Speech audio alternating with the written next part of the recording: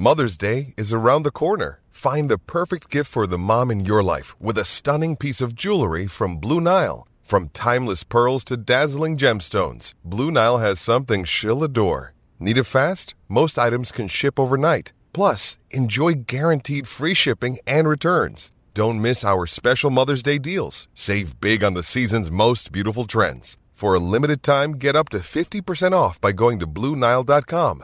That's BlueNile.com. 630 CHED Inside Sports with Reed Wilkins. Weekdays at 6 on 630 CHED.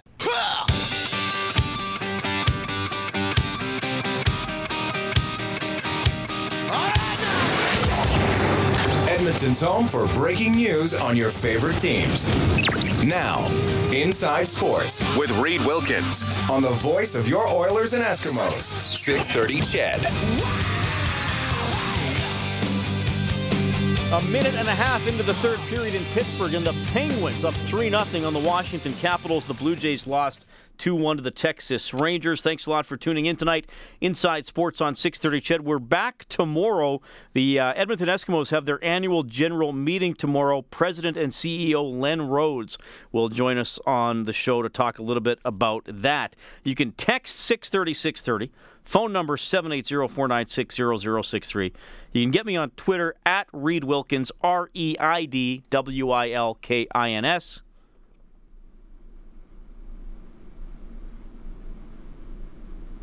And email insidesports@630ched.com. Sorry, I was just getting my email up here, Kellen. All right, this is from John. I got to read this. Mm-hmm. He's a little unhappy. His subject line, NHL is a joke. So obviously he's unhappy. He says, "Hi, Reed, long-time listener." First of all, thanks, John. He goes on to say, "I have a pet peeve, and it's been driving me crazy. I'm watching most of the playoffs, and it's very frustrating. I see at least one penalty on every shift, which would have been called in the regular season. It's a completely different game. Don't get me wrong, I don't mind it, but if it's this way in the playoffs, why not in the regular season or vice versa? It must drive the players, coaches, and general managers crazy. But that's not the worst. The worst is when these so-called experts say, 'Let them play.' What the hell does that mean? Let the player break all the rules? Sorry, Reed, but if you break the rules, the other team should benefit. That's why they have penalties, isn't it? Again, don't get me wrong. I love a good hard-hitting game, but this hacking, whacking, hooking, and all the late dirty hits, really, this is a joke. I thought that the league is past this, but what do I know? I guess we'll just have to watch and let the refs let them play. LOL." That is from John, who's able to put some laughter in there, even though he's a little upset. Well, here's the thing. I guess here's a question for hockey fans. Do you expect a different standard of officiating in the playoffs? And you know what, John? First of all, great email. Thanks for taking the time to send it in. And Kellen, we probably just as easily could have been hosting this show in 1985 and getting emails like that. Yep. Because, I mean... Well, there wouldn't be email. You wouldn't have been a lot. Well, whatever. a handwritten letter. You know what I'm saying? There would have been faxes. We could have been receiving communiques of this variety. Yeah. But, I mean, that's something that I know does frustrate people. Now, I think the NHL has tried to do things. Now, here's one thing I would say. Here's the thing. I'm 42, so I'm pretty much the definition of middle age, right? I've seen as much hockey as I'm probably going to see for the rest of my life. And there are some. Well, maybe I'll live to be 120. Who knows? Yeah. Like a turtle, like a tortoise. I'll be like a preserved tortoise. Well, you'll still be hosting Inside Sports when you're 120. But I'll be on the Galapagos Islands or whatever they're called with all the other tortoises, all the other old tortoises. But anyway, so. When I was younger, probably as a teen, and certainly that's when you're watching, understanding hockey a little better and stuff. Yeah. You would rarely see a penalty in overtime. Yeah. Now, are there a lot of penalties in overtime nowadays? No, but they're more likely to call one. I mean, it was pretty much tackle football in overtime when I was younger, unless a guy had an open net and you tackled him or slashed his arm or something like that. There weren't a lot of penalties in overtime. It was like, oh my God, they called a penalty in overtime. Yeah. So that's changed. But John's point is, why do they change the standard? Why is a penalty in the regular season not a penalty in the playoffs? Why is a penalty in the first period of a playoff game not a penalty in overtime? I think, and that still happens. I don't think it happens as much, but the standard changes not only throughout the season, but sometimes within an individual game. Now, there are some penalties, not many in hockey, that don't involve any referee judgment. If a guy shoots the puck over the glass, it's now a penalty, right? So there are scenarios like that. And you wonder, because I think hockey is probably different than other sports, in that I think in football, a hold is often a hold. Yes. Offside, you can't do anything about it. A guy's offside, a guy's offside. Now maybe the rules are more black and white. Guy grabs a face mask, the ref sees it, he grabs the face mask. Definitely, yeah. But some penalties, illegal blocks, hits that are close. The football refs let them go more late in games or in the playoffs. I don't think they do. I think it probably does happen in hockey. Now, of course, the counter argument is the intensity is wrapped up in hockey. If both teams are doing it and nobody's gaining an advantage, then why intervene as a referee? Baseball, I don't think they have a different strike zone in the playoffs. I don't think so. Safe and out doesn't change. Basketball, I think you could make an argument basketball might be similar to hockey. They might let more of the physical play go in the playoffs, right? More intensity for rebounds, guys competing more every second. You're not coasting as much maybe, or taking a little stretch of the game off. Yeah, the final 2 minutes of that Game 7 yesterday between Indiana and Toronto probably attest to that a little bit. So just the way Indiana was trying to come back. DB says if the refs call penalties, it affects the outcome. If the refs don't call penalties, it also affects the outcome. And I think that's what John is saying. And here's the thing. If I'm kind of scattering my thoughts a little bit here, but just to pull some randomly out of this topic, out of the bag for this topic, there's the argument saying, well, don't call a penalty in overtime because you're putting that team at a disadvantage to lose the game that the penalty is called on, right? If Team A hooks a guy on Team B, well, don't penalize Team A because that might cost them the game. But what DB is saying, and I think John is saying, well, if you don't call that penalty, you're penalizing the offensive player who maybe made a good play to get a step, or to get in behind the defenseman, or force the defenseman or the defender to do something to hook him, right? This texter says, with respect to reffing playoff hockey, call the stick infractions the same as the regular season and lay off the roughing and give a little more on the interference. So here's another thing. Everybody's going to have their own idea of how the game should be called, of what their ideal game is. I do know this, Kellen. Well, I think I know this. People will obviously tell me if I'm wrong. Okay. If it relates to themselves. Yeah. I read a book a few years ago, and I'm sure some of the listeners have read it, because a couple of listeners over the last couple of years I've been doing the show have referenced it. It was called Scorecasting. And they looked into things like, is there such a thing as a hot streak? Is there such a thing as home ice advantage? Is there such a thing as referee bias? I remember when that book came out. Yeah, sort of along these types of things. I think L. John Wertheim was one of the authors. That's the guy. Yeah, and it was co-written with somebody else. You can look it up if you want, Kellen. Yeah. But here's the thing. I think, tell me if I'm wrong, folks. I think most of you want the referee to do nothing unless it's really blatant. I really think that's how most people feel. And here's the thing.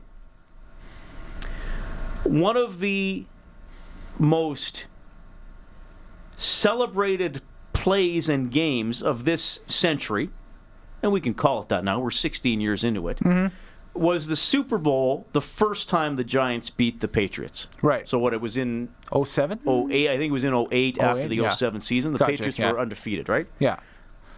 So, and what play kept the game-winning drive alive? Well, Eli Manning scrambles away. I can't remember which Patriot grasped his shoulder, and then he lobbed it downfield, and David Tyree makes the catch against him. And I don't think David Tyree ever played in the NFL after that. I think that was his last catch ever. Yeah. So what's interesting there is, now this does not involve a penalty. So I'm not directly comparing apples. I'm comparing apples to crab apples. Okay. It's not a full apple to orange comparison, but it's apples to crab apples. Gotcha. The whistle very well could have gone off on that play, been blown on that play, because Eli Manning, and they protect quarterbacks. He was quote unquote kind of in the grasp. For a split second there, his forward momentum stopped. Now he wasn't down. Obviously, he wasn't down. He wasn't tackled. There wasn't a knee or elbow on the ground. There was a stop of a but momentary there was pause kind of a stop of motion, and there was that split second, like, oh, he might get dragged to the ground here. And we've all seen, if you watch football, we've all seen the whistle blown in that situation, where the quarterback starts to get wrapped up or is wrapped up, and the ref jumps in there and blows the whistle. And even the ref on that play admitted in this book, I think it might have been Mike Carey. I'm remembering a lot of stuff here off the spur of the moment. I think it was Mike Carey. He basically said, I thought about blowing the whistle, but I thought, given the situation, I better let it play out. He didn't want to be the one totally deciding that play. Right. Obviously, if Manning's wrapped up by 3 guys or he's legally tackled, fine. But he didn't in that split second where he could have made a judgment call and quite frankly not been wrong by the letter of the rule. Nope. He decided, I will not blow the whistle. I will let this play out. And to get back to John's email, John, you make an excellent point. But I think the bottom line is most fans would say, and every fan is going to have sometimes his own different interpretation of what's a penalty and what isn't. I think most fans would say, if in doubt, don't call a penalty. If in doubt, don't call a penalty. I don't want the referee deciding the manpower, deciding a power play, deciding momentum, and then maybe as a result deciding a game or deciding a series or deciding the Stanley Cup. Which we've seen in the past. Well, I mean, like DB says, penalties have effects on the game. At the very least, Ovechkin, what a shot. Nice goal. Just as I'm talking about that, Ovechkin with about a 70-footer from along the left wing. He was inside the blue line, but if you triangulated the distance to the net, just whipped one home. So the Capitals are on the board down. He's got 3-1. a heck of a shot. I hope one year at the All-Star festivities, if he decides to show up to one of those, that they have him in the hardest shot to actually clock and see how fast that is. Well, that's just a wrister, under the bar. But his wrister is as fast as most guys' slappers, might have been right? a bit of a screen. I don't know if that touched the stick or not. That might have been straight. There was a defenseman there. So, again, just to finish this point, what do most of you want? You probably want the referee to stay out of the way. And whether that's a penalty or whether that's the Eli Manning situation, whether it's close, you want the referee to stay out of the way. Now, John, whose email started this discussion, probably doesn't agree with what I'm saying. No. And this isn't even so much my opinion as I think just my interpretation of the reality of talking to a lot of sports fans and watching games as a fan myself. Right? I think it's now, John, if you're listening to 630 Ched and emailing me, you're probably an Oilers fan. So you're probably not that emotionally invested in the playoffs. I wonder if the Oilers had a big physical team in the playoffs and did a lot of borderline things, maybe you'd be saying, well, let them play. Yeah. They're just hitting. It's okay, it was a quarter second later than in the regular season, but you got to let that go in the playoffs.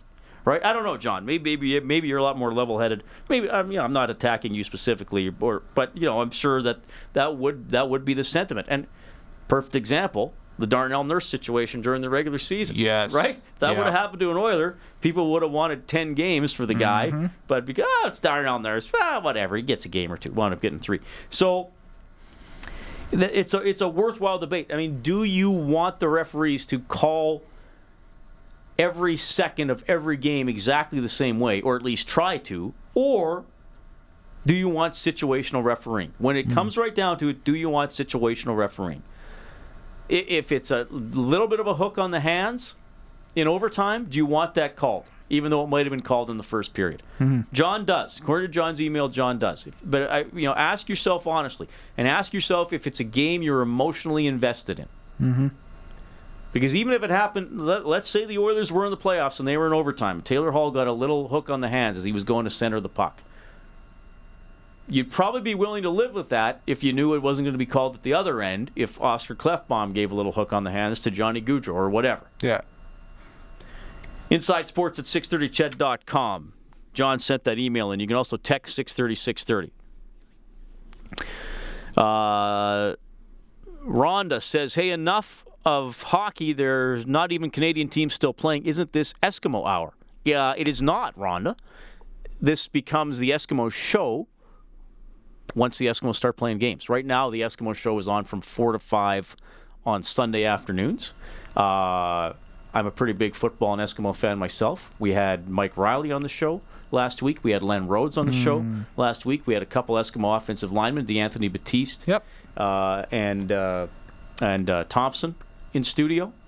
First Eskimos game, by the way, Reed, June 11th is our first preseason game in Calgary. And tomorrow, Rhonda, not only are we going to have Len Rhodes on again to talk about the AGM, we're going to have Eskimos kicker Sean White on the show to talk about the Team Canada mission to go visit troops overseas. So I hope you can tune in for that, Rhonda. It is 8:20. The phone number is 780-496-0063. This is Inside Sports on Ched.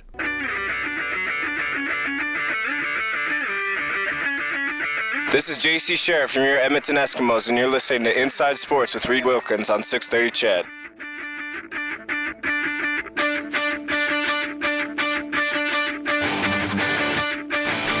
Okay, 3-1. Penguins still leading the Capitals. Just over 6 minutes left in the third period, so the Penguins trying to, just over 10 minutes left. I'm getting ahead of myself. Just over 10 minutes left in the third period, and the Penguins trying to close it out and go up 2-1 in the series. The other three series back at it tomorrow. What do we got? Blues and Dallas are 1-1. Mm-hmm. Tampa and the Islanders are 1-1, and the Sharks are taking a 2-0 series lead into Nashville. The Blue Jays lost tonight 2-1 to the Texas Rangers. Jays just 12-15 on the season, by the way. Not a great start for them. We have Bill on the open line, 780-496-0063. Hello, Bill. Hey, good evening. I was just wondering if you might be able to help me wrap my mind around it. I've been a long-time NHL and CFL fan, and I don't get why they run their schedules when they do. I know for the NHL they added 2 games because these owners wanted more money years ago. I remember that. But I would love it if the NHL started earlier, finished earlier. But the CFL, to me, doesn't, especially with this kind of weather, doesn't make sense that we haven't started yet. At least training camp in April or May, but to not start until they do. Do you have any idea why that is and what the reasoning is? Is it because of some kind of overruns and conflicts with other leagues, or what the situation is? Well, have you heard of the almighty dollar, Bill? I'll tell you this. I think I read something about that. Yeah, here, I'll leave you on the line. This is, first of all, here is what I have heard about the movement that I had talked about previously on this show, mostly last year, about moving the start of the CFL season up. I have heard that it is dead, that it will not happen. Even the 2 weeks that they were talking about. No, yeah, apparently that's not going to happen. Now, their crowds are generally better after Labor Day in the CFL. Even though sometimes it gets a little cooler, the crowds are generally better after Labor Day because in the summer you got people traveling a little more or spending the weekend at the lake, and sometimes people not even using their season's tickets. So that's what I can tell you about that. That is the reasoning. I would like it if the CFL season started earlier. Quite frankly, I would like it if the CFL went back to a 16-game season, but that's not going to happen, again, because of money. But I just think 16 works better for football, but I don't think that's going to happen. So we have the season where we have, and now, with a odd number of teams again, everybody gets 2 bye weeks, so that extended the season a little bit as well. So, yeah, we're stuck with a 3rd or 4th Sunday of November Grey Cup for the foreseeable future, which, granted, isn't ideal.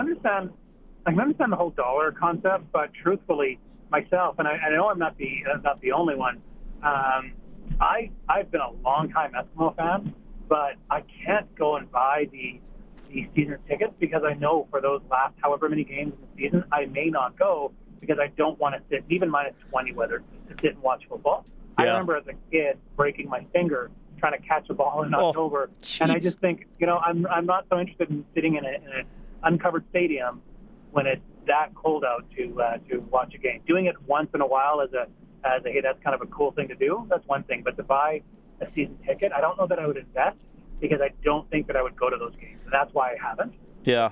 Well, and you didn't go to the West Final this year?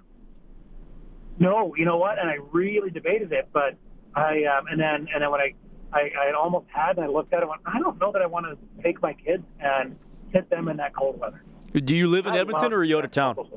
I live in Edmonton. Yeah. Not far away from the stadium. I live probably maybe 10, 15-minute drive from the stadium. Okay, yeah. And you know what? This West Final and last year's West Semi against Saskatchewan actually weren't that cold. And they actually... and they weren't. But you know what? When you're sitting in the same place for 3 hours. Well, true. You get that's when it gets cold. And plus the sun sets at 4:30 at that time in November, and we always get the late game in the West, right? So I know what you're absolutely right. And I also think that TV plays a factor because let's face it, the money deal with TSN's basically paying the salaries for each team in the league now, right? And I don't think TSN wants to start it any earlier. I think they want more games after Labor Day as well, again, because fewer people watch in the summer. And Bill, it's a reality. Look at the ratings outside of the province of Saskatchewan, especially in the summer for the CFL. Like they're often not great. You know, I think I would be I probably have a very different opinion if ours, and especially if everybody's stadiums were covered. Not realistic necessarily right now, but I think then I wouldn't care what time of year necessarily, except for the commuting to and from, right? Yeah. But if you go to an Oilers game and it sucks to have to take your coat off to find a place to put it, but you can go to an Oilers game when it's minus 30 out and still go, where when it's minus 3 out even sometimes or anything like that, I'm just not as motivated to do it. Well, it depends on the wind too, obviously, right? But yeah, you're right. I mean, you make good points, and I'm not arguing with you, but I just think that's the reality of the effect of TV, the effect of ticket sales, and I'm wondering what you think of the Eskimos' schedule this year, because the team doesn't like it. They got 5 of their first 7 at home, so it's all bunched together in the summer, where it's probably going to be better weather, but there might be fewer people around, and people might say, oh, I'm just going to pick 2 games instead of going to 4 or 5. You know what I've heard plenty of times, and I've grown up in Edmonton. I've heard lots of people who just don't, because you brought it up earlier about the summer months and attendance. One of the big things is sitting on the east side of the stadium, even in the summer, but it's because the sun's shining in your face. Oh, yeah. It can get incredibly tough to see, or you get super hot, and as soon as the sun ducks behind the west end, then you get cold. Right. And it's that contrast between. Yeah. So you're getting those first several games this season there, and in the byes falling where they fall. I'm not sure what monkeys they've got programming the scheduling, or if it's just they're playing Plinko with some cards and a couple discs. But it's not ideal. I'm not a huge fan of it. I like having them all at once and not having everything at the very end. Yeah. But I would like to see some Eskimo football other than just July and August. Well, trust me, the Eskimos did not ask for no home games in October. I can assure you that. Bill, good call, man. Thanks for listening. Thank you. All right, that was Bill, 780-496-0063. This texter says, I will never attend another outdoor Grey Cup game as long as I live. Makes no sense to wait to start the season in July. That is ridiculous. You can text 630-630. Little hoops talk and a little more football when we get back. This is Inside Sports with Reed Wilkins on Edmonton Sports Leader, 630 CHED. All right, I had a brain cramp there in studio with Edmonton Eskimos offensive lineman a couple of weeks ago, DeAnthony Batiste and Tony Washington. I totally blanked and I said Thompson, just randomly. It was Tony Washington. My apologies, Tony. 3-1, Penguins leading Capitals. 5 minutes left. Capitals are on the tail end of a power play. Capitals out shooting Pittsburgh 44-22. Murray having a great game in net as he just stops Ovechkin again on a one-timer. We're going to bring in Evan Dom in a second here, but first we got Rich on the open line, 780-496-0063. Hey, Rich. Hey, how you doing, buddy? Yeah, I'm doing great.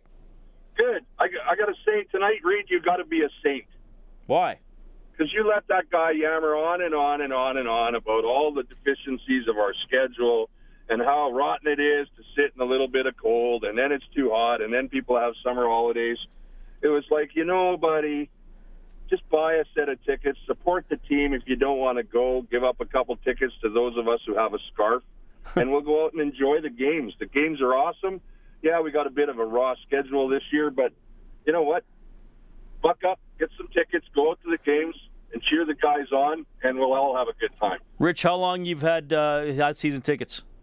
I had them on and off now since I was 20, and I'm 50 now. But I don't have tickets, the season tickets right now, but I go and buy tickets and go to the games. And when I can get out to them, I go to them, and it's an awesome time. And last year we went to the Western Final. It was great. I sat through the 40 below Grey Cups and sat through, games when it was 25 degrees. And, yeah, the sun's in your face and you get a bit of a burn and then it goes down. But on a sweater, that's all I got to say, Reed. Okay. Thanks for listening, Rich. Talk to you again. That's Rich, 780-496-0063. I will say this. The Eskimos schedule this year is odd. I'm not going to use it as any excuses or predictions for performance, but you shouldn't have 5 of your first 7 games at home and then not have a home game for 42 days in the fall. Clearly something was up with the league there that they just didn't care and did it that way anyway. But whatever. The Eskimos had a tough schedule last year, and they went 14-4 and won the Grey Cup. Evan Dom is with the Canada West Conference. Evan, good to talk to you again, buddy. How are you doing? I'm doing well, Reed. How are you? I'm doing great. Talking a little Canada West football, a league that plays its entire... Now, do you have any games before Labor Day, or is it all post-Labor Day? Our first game is September 1st on a Thursday night, so that's when we kick things off, and generally the same sort of time every single year, the start of September, sometimes the very end of August, but that's when we get things going, and we're happy with our schedule. No, you are, in communications and marketing and that kind of stuff, but when it comes to marketing individual schools' games, that is up to the institution, is it not? That's correct, yeah. So it's totally up to them to do their game day event stuff and how they see fit in terms of marketing the games, alumni weekends, different promotions, and all those sort of things all fall within the institution. So it's no small task when you're running, 10 or 12 different programs or even more than that at schools. So it's a lot of work, especially when you got a lot of things going on. All right. Evan, well, thanks for checking in tonight. I know we want to talk here a little bit about the Canada West CFL prospect rankings. We are going to have the CFL draft on Tuesday, May 10th. Inside Sports will be live from Commonwealth Stadium for that draft. I'm going to be down there doing the show. Now, pretty exciting because Canada West had a guy taken in the NFL draft, right? Yeah, that's right. David Onyemata from the University of Manitoba went in the 4th round over the weekend, 120th overall to the New Orleans Saints. So it was a big day for Manitoba, for Canada West, and for all of CIS football. He's just the 12th player in CIS history, Reed, to be drafted into the NFL, and 3rd Canada West player to be drafted into the National Football League. And he joins Akeem Hicks, who was drafted a couple of years ago by the New Orleans Saints out of the University of Regina. And the other Canada West player to be drafted down south was Brian Fryer from the University of Alberta back in the 1970s, and he was the first CIS player ever to get drafted into the NFL. So there's been some history there, but it's a pretty exclusive club. What about Adonijay? He was a free agent signing. He was, okay. Undrafted, yes. All right, perfect. Now, how do these guys... Okay, I just realized this was going to sound like a stupid question. How do these guys get scouted? And I don't mean that I know people watch them and identify them, but do you have NFL scouts coming to a lot of Canada West games? Do you have to get video out there? How do they get noticed? It's a variety of different things, Reed. For the most part, guys aren't seeing a lot of them in person.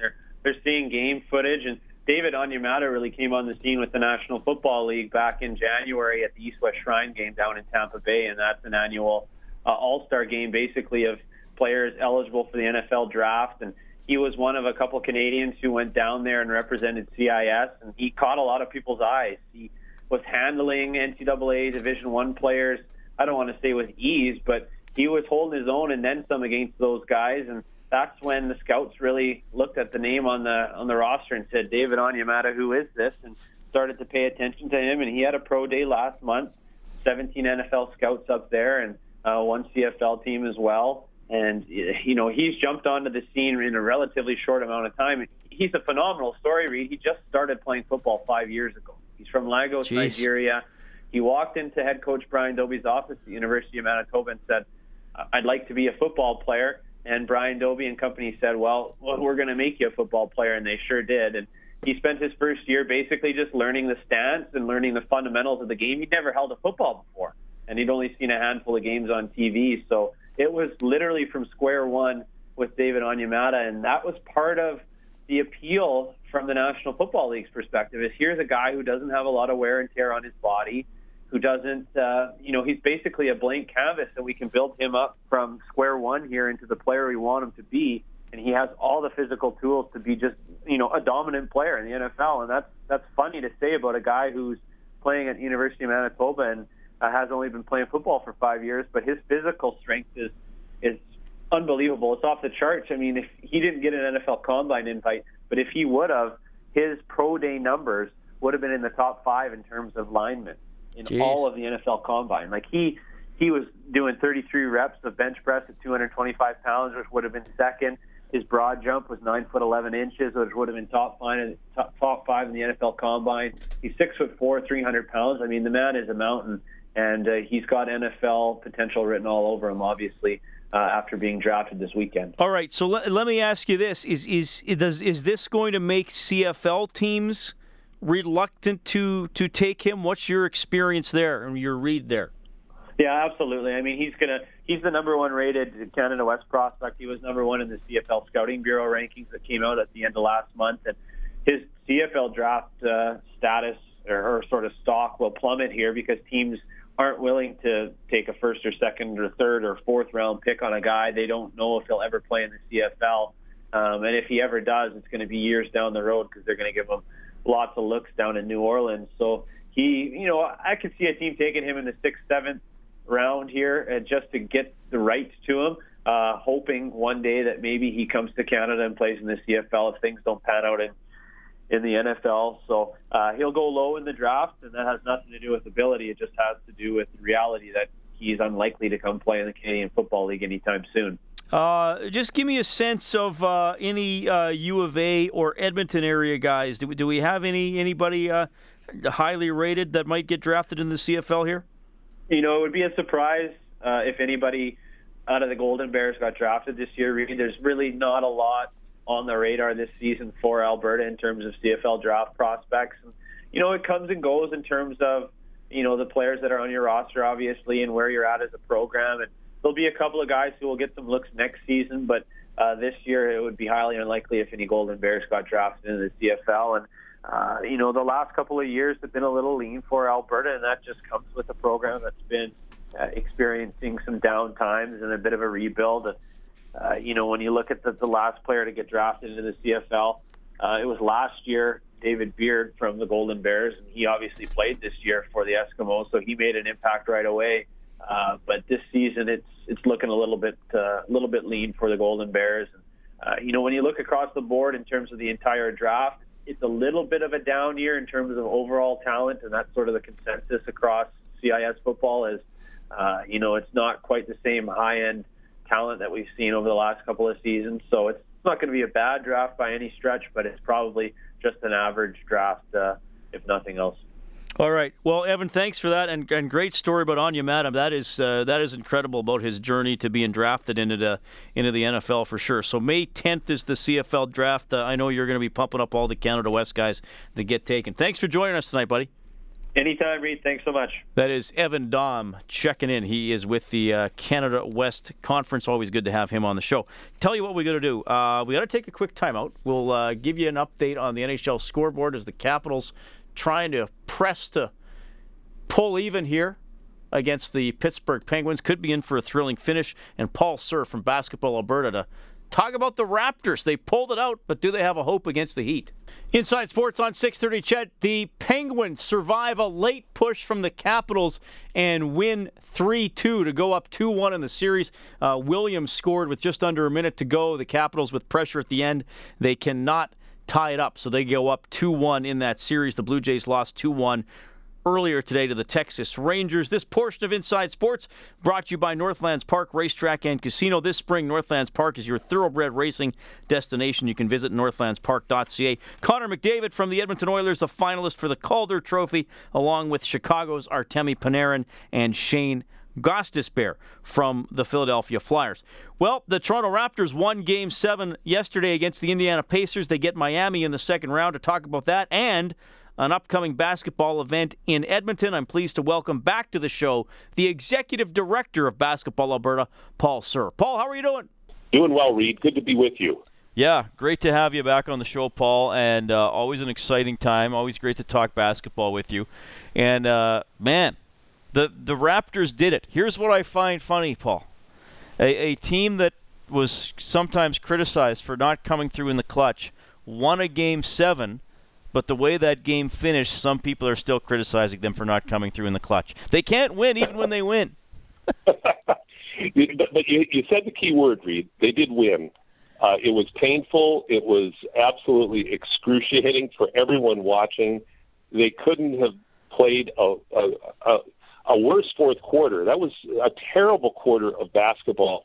But what was striking about it was, and this is what really hit me, the Raptors did everything they could to let Indiana back in the game. But the player on Indiana who had probably the most to do with Indiana not taking advantage of some key moments was their superstar, Paul George, who really made some bad decisions down the stretch. But to your point, Reed, you're right. The questions are still there. The relief that they won a series is great, but the questions are still there about how good this Raptors team really is. Well, and it's interesting. They seem to be – some teams can tune that out. To me, Casey has come out and said some things, and what did he say yesterday? Who's going to read me your pregame article now where they're being criticized? Like, I don't know, Paul. Everybody deals with the pressure and the criticism differently, but I think you and I both know the most successful teams often block it out or maybe use it as behind-the-scenes motivation. It worries me a little bit when I hear them being this vocal about what's being said about them. I agree with you, Reed. I think it's a great point. I think they're very defensive about their past failures, and they use that, I guess, in a way to motivate themselves to overcome their ghosts, as a lot of people are referring to. But what really, it really bothers me as well. I'll tell you what bugs me the most, though, Reed, is if you watch the game last night, the first quarter, the Raptors came out, and DeMar DeRozan came out ready to play. He came out and he hit some big shots, did some real nice things to get the team going. And then he had a great stretch as well in the third quarter. But in the first quarter, the Raptors were moving the ball side to side. And in basketball, reversing the ball side to side is really critical to success. And all you have to do is watch the Golden State Warriors or the San Antonio Spurs to see that in full bloom every game. They always are having a lot of players touch the ball. So the Raptors do that in the first quarter, then a little less in the second quarter. Then DeRozan carries them in the third. And then in the fourth, my gosh, they isolate with the ball at half court for almost the full shot clock. And then they ran the same thing time after time after time. That's where I am most critical of Coach Casey, is he needs to have, I believe, a much better strategy in the fourth quarter in order to close out games, because this obviously doesn't work. Yeah, good point. Raptors now and the Miami Heat, there was an 8-win difference in the regular season. We know that means nothing now, but the Raptors are the highest seed and have the home court advantage. What's your outlook for this series? Well, it's going to be interesting because always, people are saying because Miami blew out Charlotte, there's a lot of people saying, and that because the Raptors struggled with defeating Indiana, that Miami has got to be favored. But I think, and you know all this from hockey, Reed, it always comes down to matchups. How do the matchups work for you? And I think there are some favorable matchups for the Raptors in this series that they have to take advantage of. They've got an aging Dwayne Wade, who will be a future Hall of Famer with the Heat, who really still is, I think, the most critical player to that team. But they've got two players in Damari Carroll and Norman Powell that I believe can do an effective job of defending Wade. And then if you go through the matchups, I actually think the Raptors in a lot of ways match up more favorably with Miami than they did with Indiana. But I go back to my rant just a couple of minutes ago. If Coach Casey doesn't help the team make some adjustments in how they share the basketball, they're going to be finding themselves in difficult situations in the fourth quarter, And then it's going to come down to who can close. And right now the Raptors are pretty shaky when it comes to closing games. Paul Sir from Basketball Alberta joining us inside Sports on 630 CHED. All right, just turning attention away from the NBA and what hopefully will be an entertaining second-round series with the Raptors and the Heat. It's been so great for the last couple of years to have the Canadian women's basketball team call Edmonton home. Magic last summer when they qualified for the Olympics, and now tell us what's happening coming up here, Paul, to help them get ready for the Olympic Games. Well, the team comes back to Edmonton on May 21st and starts their training schedule. And they train for a few days and then head to a qualifying tournament in Europe. Then they come back in July. And this is what's wonderful of the many things, as you point out, Reed, of why having this team in our city is so great. But now we get the second annual Edmonton Grad International Basketball Classic. And this summer, they're going to be playing July 9th, 10th, and 11th against the China national team. And what really makes this great is because they've got, of course, to get ready for the Olympics just a couple of weeks later on Canada's side. But China's going to go right from this tournament to go and still have to qualify for the Olympic Games. So you've got the Chinese who are motivated to get their team ready just to qualify against a Canadian team who is for the first time in, 25 years, I believe, going to the Olympics pre-qualified because of the FIBA victory they had last summer. So we get 3 games, and what makes it even better, Reed, is China's ranked 8th in the world and Canada's ranked 9th. Oh, wow. Okay. Well, that's going to be great. Okay, but we got in ahead of them, so nice little bonus. All right, so July 9th to 11th. Can people already get their tickets, or what's the deal with that? The ticket information is going to be announced next week. Okay. That you're going to be able to order your tickets through Basketball Alberta, but next week there'll be a release going out, Reed, with all the ticket information. Okay. Well, I look forward to that, Paul. Hey, thanks for hopping on tonight, man. We'll talk to you soon. Appreciate it, Reed. Take care. That is Paul Sir, Executive Director of Basketball Alberta. Love that the Canadian women's team is here. And, yeah, the series against China coming up this summer. The Canadian women already qualified for the Rio Olympics. The shots, by the way, in the Washington-Pittsburgh game, 49-23 in favor of the Capitals, but the Penguins win 3-2. Goaltender Matt Murray of the Penguins makes 47 saves to get the victory, and the Penguins go up 2-1 in that series. We'll see if Chris Letang gets any punishment. He had a bit of a high hit today on Marcus Johansson. Looked like he jumped off the ice a little bit as he delivered it. The Blue Jays lose 2-1 to the Rangers. Leicester City, the 5,000-1 shot, won the English Premier League because Chelsea and Tottenham tied 2-2 today. All right. Tomorrow on the show, as I mentioned, Eskimos President and CEO Len Rhodes, Eskimos kicker Sean White. We'll also have Jonas Siegel on the show, a member of the media who got to be in the room for the draft lottery. Cool.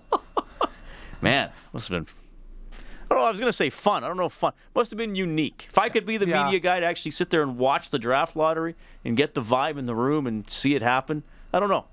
I think it'd be kind of neat. It'd be something you tell your grandkids about. I guess. That'd be the first thing I would ever tell my grandchildren, as soon as they were old enough to understand English. Sure. I attended in person the 2016 NHL Draft Lottery. I want to thank our guests tonight, Evan Dom from the Canada West Conference, Kelly Rudy from the NHL on Rogers, AJ Jakubic from TSN 1200 in Ottawa, Andy Frost from Chorus Radio Toronto. He's also the Maple Leafs PA announcer. Thanks to everybody who called and texted. Always love talking to you. The studio producer this evening, Kellen Kennedy. The producer of the show is Dave Campbell. My name is Reed Wilkins. It's 8:58. Thanks for tuning in. Talk to you tomorrow. This is how it goes. Baby, we're rolling. Just a boat on the ocean. Up in the sky. Heaven so close. Taking off your clothes. Taking off my clothes. 630 CHED Inside Sports with Reed Wilkins. Weekdays at 6 on 630 CHED.